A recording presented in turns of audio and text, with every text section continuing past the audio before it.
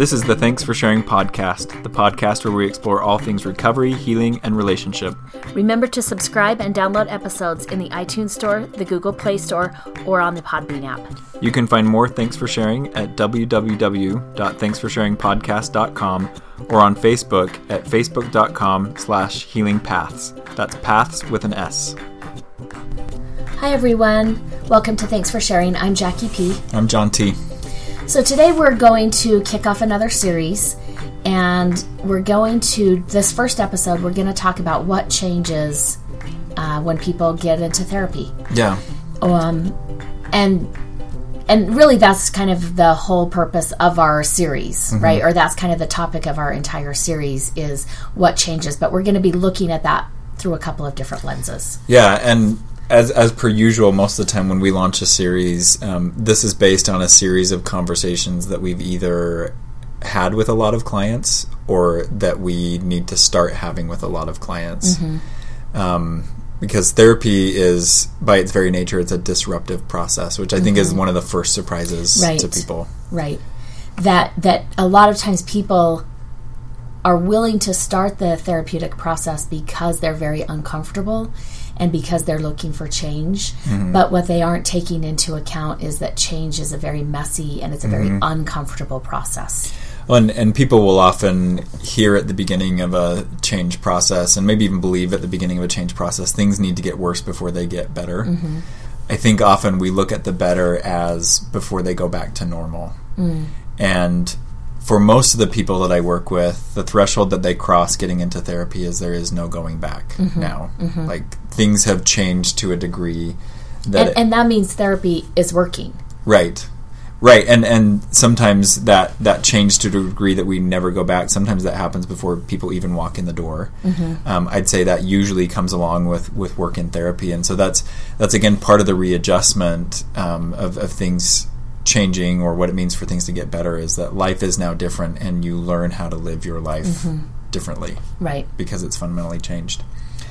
So in this episode, we're going to focus on individuals, like what generally happens for men and what generally happens for women that tend to be tough. Yeah. And we're going to talk pretty cisgender or stereotypical male, female right now. So just that's a heads up. That's kind of the discussion, and we know that that's the format we're talking in. That is a lot of our caseload probably fits that pretty typical. Not all of that, and we recognize that. Yeah, and a lot of the reason why we are going to take it this way too is because socialization still happens strictly along gender lines in our society. And so while these traits, we understand that these traits aren't tied to sex, either biological or gender expression or anything like that. These traits are more tied to socialization. And if you look like a girl, you're likely going to be socialized like a girl. If you look like a boy, you'll likely be socialized like a boy. And so a lot of these difficulties that come up in recovery and in the change process have to do with our socialization rather than needing to change biologically how we work. Right. Because I think the perspective that Jackie and I share in that is generally biologically... fundamentally, there's not something wrong with a person that needs to be fixed. It's about the things that happened to them and the messages that came in after that thing happened to them. And the way that information has been presented from young ages, right? So kind of the beliefs, the scripts, the way that they view the world, some of that has to be adapted as well. Yeah. So the first place I'd like to start, this is something, I don't remember if you were talking about it at dinner one of the nights on our Dating in Recovery Intensive, or if it was part of your presentation, but you were talking about anger for men and women. And so do you remember how you delineate? Yes. Talk about that. So one of the things that and yes, this is kind of a simplification, but one of the things that I will often say is the healing process for women has to include their claiming their birthright to anger. Because without that, they will always be giving their power away. And so they've got to claim their birthright to anger and get angry about how things were and how they weren't. and how they should have been and how they, were not that way. They've got to get angry about that. Now, that doesn't mean that they're going to live in that anger and stay in that anger and that's the end of the road. It means they're going to actually heal that and they will find their voice there. On the other hand, I think men need to, as part of their healing process, it takes them right into the heart of the emotions, all except anger, right? Because that's typically the emotion that we give to men. And men have got to claim their birthright to sadness, to deep sorrow, to love, all of these emotions that we typically say those aren't available to you. Yeah. Men. Yeah. I think for men, and I can speak from my experience as a man, for men, we don't provide room for them to talk about deep sadness or love or excitement or fear. Right. And for a lot of men that I work with, the feeling they get when we start talking about emotions is, you're going to feminize me. Because even the word emotion, I think we have a lot of feminine connotation that goes along with that. Females are emotional. Right. Right? And one of the worst things males can be is female, right? Yeah. One of the biggest insults you give to a boy is that he's a girl, right? You're such a girl.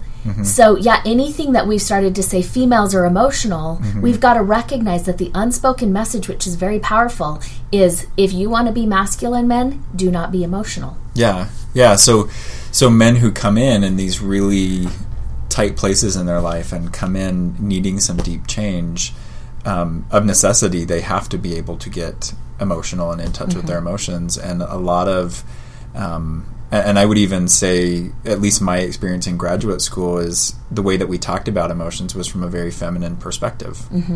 And it was almost this supposition that women feel emotions correctly and men need to catch up. And I think for the majority of men I work with, that paradigm doesn't work, because again, it's not true.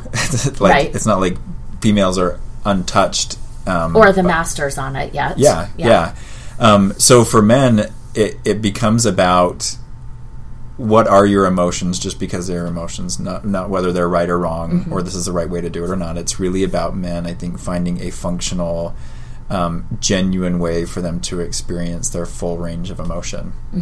And I'll often say to my male clients, if you're concerned about what's masculine or not, my understanding is that your sex organs say that you're male. So if you do something, it's masculine because you're a man.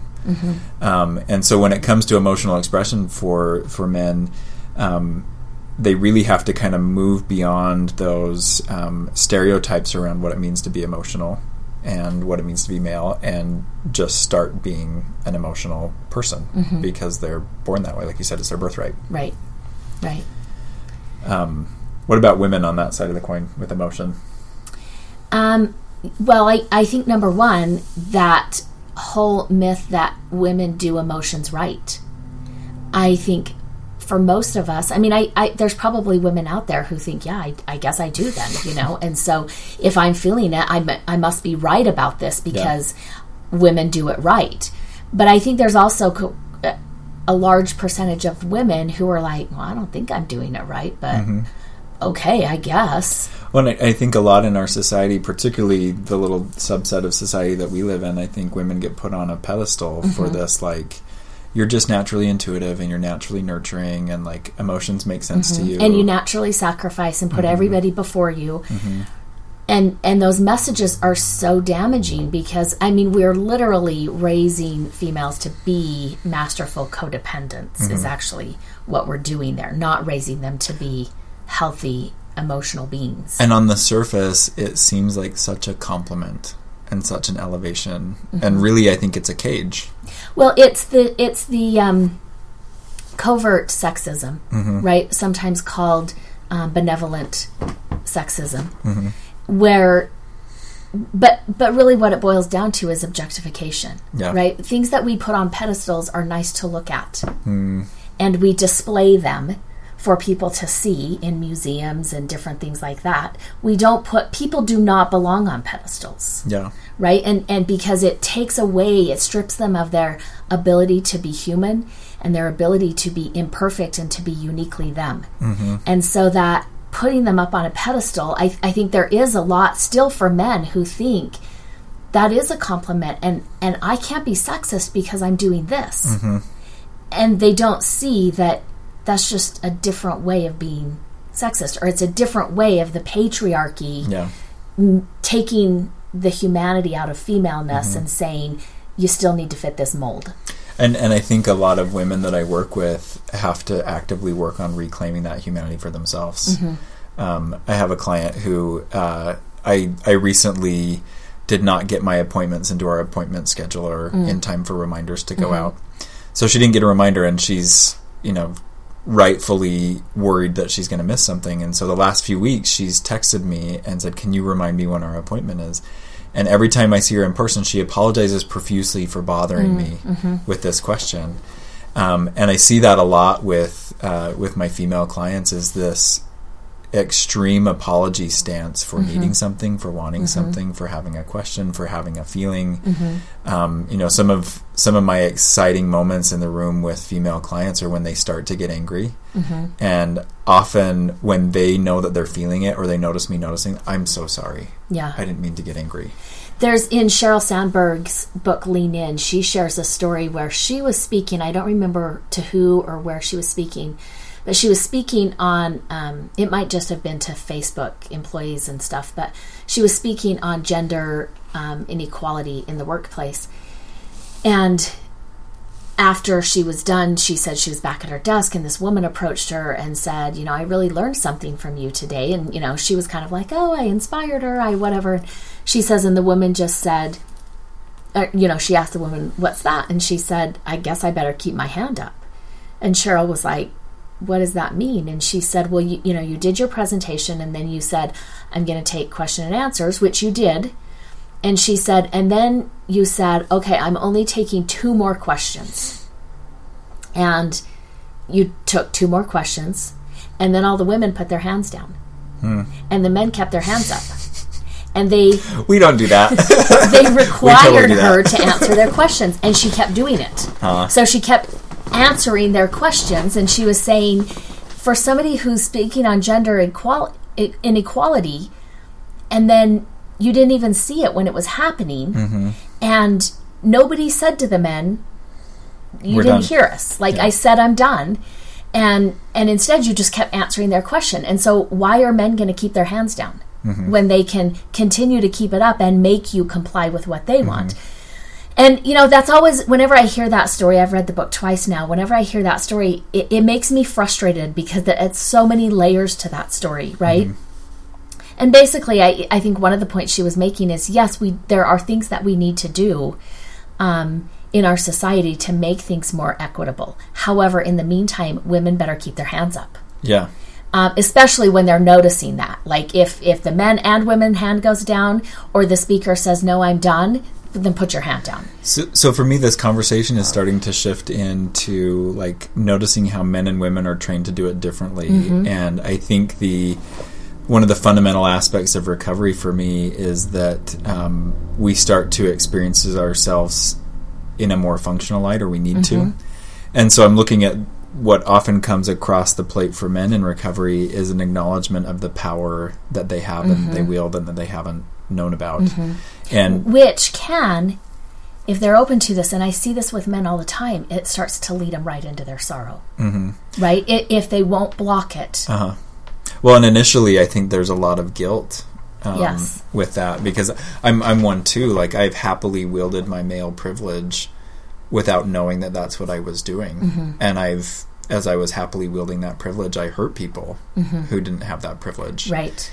And so that's a big shift, I think, for a lot of men in recovery, is to realize that much of the pain that you have caused in the past, and that you will continue to cause in the future as you're working on becoming more aware, has to do with something that you didn't even ask for. Right. Has to do with something that maybe if you could choose, you may not choose the way that this power comes to you and the way that you wield it. But that training is so subtle and so insidious. I think a lot of men take it on without thinking twice. Well, and this was several years ago, we did one of our relationship nights, it was kind of around privilege, and the focus was on privilege. And several of the men, but also women, because I think women, they swim in the same water and they get the same rhetoric. And so, anyway, But probably more men that evening got upset about the video and about what we were talking about. And several of those men were my clients. I worked with them individually. And as we continued to talk about that in our individual sessions, and I could understand where they're coming from, and I think there's still a lot of men who feel like I'm not privileged, like I'm not wealthy, I didn't come from wealth. And many of them have a very sad trauma story. And so I can see how they don't feel like they were privileged because they've been dealing with trauma from young ages. Yeah. But as we continued to do the work and they continued to dig in and work on what was coming up and to connect that back, what happened is there was a shift. Right? And each in their own time brought that up and brought back, remember how I was here? I'm not there anymore. And I don't think I can ever go back there. Like, I just see things so differently now. And I'm, many of them were saying, I can be compassionate way more than I ever knew that I could be with themselves as well as with other people. Well, and I think that there can be a suspicion on the part of people who show up to do the work that shift happens because of some agenda that their therapist has. Right.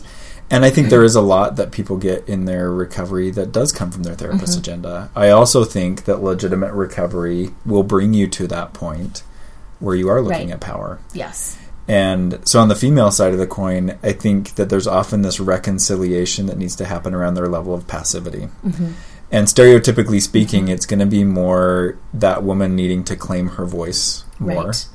But that's not to say that there's not going to be women who come to therapy and they're looking at this, there's something wrong with me because I always get this look like, what a bitch. Or I always get this feeling like you're too much. And some of that reconciling is not, moving it to the other end of the spectrum. Some of that reconciling is claiming it. Right. And kind of that, if setting boundaries to you means I'm a bitch, okay. Then I'll be a bitch to you. Right. Yeah.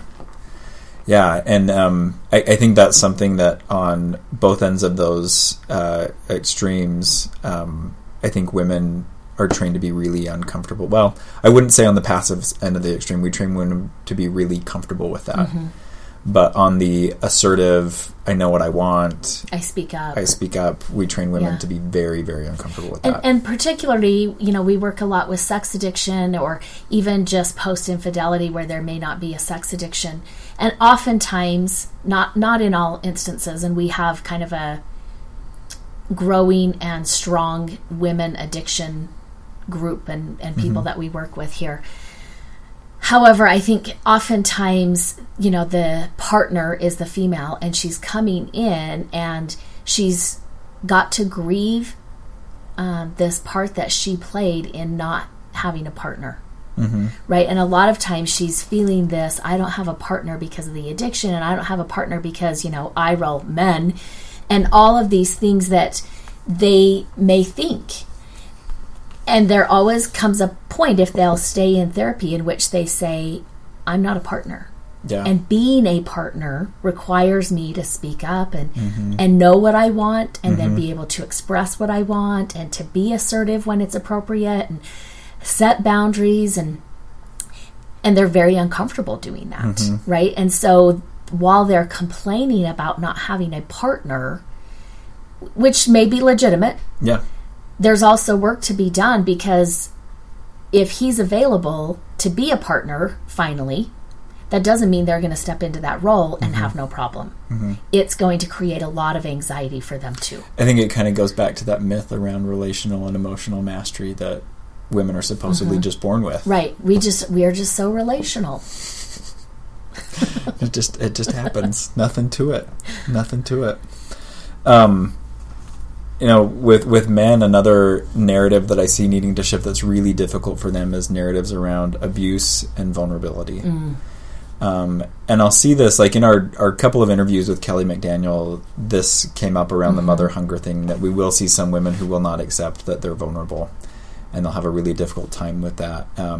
But I think men in general, especially when there has been abuse, it's really hard for them to put the abuse label on it. Right. And society has a hard time putting the abuse label on men. Yes. Yeah. And this goes back into boyhood, right? This isn't just men who are abused. adult men who are abused that we have a hard time recognizing, but this goes into from the time they're very young and boys. Either A, we think it doesn't happen to boys because boys are always the one doing it, or if it's a female offender who is older than him, we think of that as lucky or kind of some type of sexual initiation, and we don't call it abuse. We minimize it, right? And we still see the male as pursuing. And in abuse, it's not about pursuit. It's not about what you put out there. It's not about some initiation. It's about an imbalance of power and about coercive activity. And so I think a lot of men run into a really big piece of discomfort to be able to say, I was abused. I was a victim.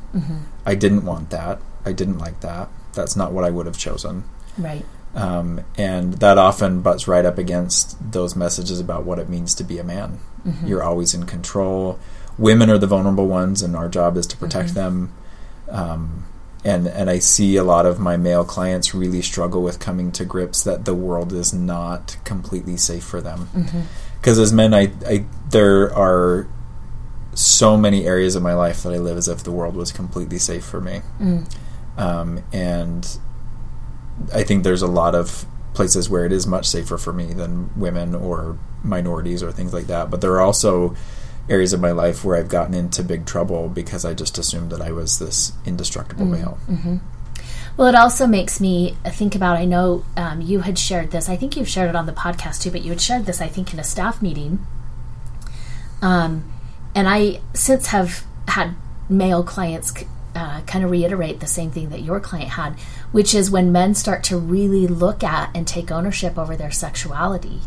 It's not a blanket statement that men will have sex with whoever, whenever, whatever, right? And for men to start to look at and say, but what do I need sexually? Or what do I want? What do I not want? Again, there's some discomfort getting into that place for them because that's not how they've been socialized. And in that regard, I think also talking from the female perspective, because I've had female partners who have had interaction with their spouse who they're constantly just kind of batting him away sexually, and then all of a sudden when he really starts to recognize what his sexuality is and what it isn't and really let it be authentic, she's like, wait, why don't you want me every minute of every day? Like, and starting to recognize how much she was dependent on that to feed her and make her feel good, even though she was rolling her eyes and complaining to maybe girlfriends or her therapist for sure about how often she was having to bat him away. It was like, doesn't he love me? And it's like, well, yeah. But what is this constant need to be desired sexually really about in the relationship? Well, and I think that a lot of women can run into this difficult point when they recognize that they are sexual too and they do desire. So there was part of that cat and mouse game that really did something for them. Right. Even though, on the surface we're rolling eyes and he's such an animal and all of that, that's a point where I see things really getting changed for women as needing to own their desire and an opportunity to do that and to acknowledge maybe for one of the first times in their life that they are a sexual person. There's also there's a YouTube video by Dan Savage, who's out of Seattle, and we showed this at our dating intensive, and we were talking about, and we didn't even have time to go here with this breakout part, but one of the things that I always note when I watch this, so Dan Savage is a gay man and in a committed relationship with a boyfriend. And he talks about kind of the relational aspects. I mean, that's kind of what this YouTube clip is about him kind of talking about relationships and how our relationships can require us and make us into better people. But there's this part of that where he's giving the example and saying, it drives me crazy that my boyfriend will make himself a sandwich and he leaves everything out. And he says, and I harp on it and I get after him and I get annoyed and I let him know how annoyed I am. And he said, and then one day I decided, why don't you put it away, right? And he makes some comment about this time where he says, and unlike heterosexual couples, this heterosexual thing that never works out for you. We aren't up against thousands of years of female oppression. So me putting away his sandwich, the mayo, the mustard, all of it, doesn't have the same connotation in a heterosexual relationship where that feels like just because of the, centuries of female oppression, you expecting your wife to put away your food and clean up after you feels like sexism. And it doesn't when two men are together. Yeah. And it probably doesn't when two females are together. Yeah. Right? Because that's a different issue. And that brings me to one of the points I wanted to talk about with women, and you talk about this a lot, that you've got to drop nice. And I think that's another piece of that socialization, and part of that, like, I'll follow my man around in heterosexual couples and I'll clean up after him because that's the nice thing to do. Right. And until all of a sudden niceness erupts into rage. Yeah. And everybody's like, whoa, where did that come from? Women are so unpredictable, right? And instead we've got to get rid of niceness and we start to have to get honest, which is part of stepping into partnership and saying, when you do this, I feel this. You've also, in the past, I've heard you talk about moving from niceness into kindness and how part of kindness is honesty. Right. And it doesn't always feel good. Kindness doesn't always feel good. Right. But in kindness, we're not giving people a false impression of ourselves and how we feel. Yeah. We're not this sponge for all things dirty and emotionally taxing. And I just take it all and then put a smile on my face, right? That's niceness. But that's not kind. And ultimately, being dishonest about that is not kind. And I think for women, too, we tie that niceness to their appearance, which we make all important for women. Like Rachel, who we work with, she grew up in the South, and I heard this when I lived in the South, and I'm sure you did too. A little girl who's throwing a tantrum, a parent would say, come on now, don't be ugly. Right. And so there's a lot of that. Like, it's not just about, it's good if you can be nice. This is integral to who you are as a woman. And if you want people to like you, you have to do this. And there is research that bears that out, right? That women who are more successful tend to be liked less. Yeah. Again, not fair. Yeah. And there's work to be done around that. Definitely. And that's not only men who see it that way. Women see it that way. Women are much more likely to view successful women differently than they do, women who maybe stay at home or do their traditional mom roles. Yeah. Yeah. I've actually, I'm kind of surprised where this discussion went today. Yeah? Yeah, I was excited about the topic, but I really enjoyed talking about this with you. So I think, we're for sure going to do one then about how therapy and getting into recovery is going to impact relationships, because that's a big piece what too. What changes there? And we've had some discussions in our staff meeting just about maybe we can kind of give a heads up to people, because it usually catches them off guard. And it's pretty upsetting when things that you don't feel like are related to the problem start to change. And there's a possibility that people will drop out of therapy at that point, right? Or they blame that we see this. I particularly see this. They blame the therapist, right? Like Jackie's got some feminist agenda that she's pushing. But my male clients don't say that. Interesting. Funny. It's the husbands of my female partners that tend to say that. But and so can we just have these discussions more upfront and ahead of time so that people are informed, and when it happens, we're much more likely to talk about it. Yeah. That this is a known byproduct of the therapy process. This is not accidental. This is not off the plan. Like, this is going to happen. Yeah. Yeah. So we want to remind you at the end of another episode that your story matters. Remember that there's something meaningful in every chapter. Don't wait to share your story until it's finished. You can share your story with us on our Facebook page, Healing Paths Inc., or on our website, www.thanksforsharingpodcast.com. This podcast is solely for the purpose of information and entertainment and does not constitute therapy, nor should it replace competent professional help. At the end of another episode, we want to remind you that nobody has time for perfection. We are pursuing progress. Remember the prayer of the perfectionist. Help me remember I can't do it all. Help me to take things one step at a time, and that the only step I need to focus on is the next right step for me. Help me to remember that life is a journey. Help me to be able to separate all that I'm learning from all that I have to do. Help me to remember that I am not alone, that I can ask for help. Help me to strive for frequent awakenings, not mastery. I am enough. Amen.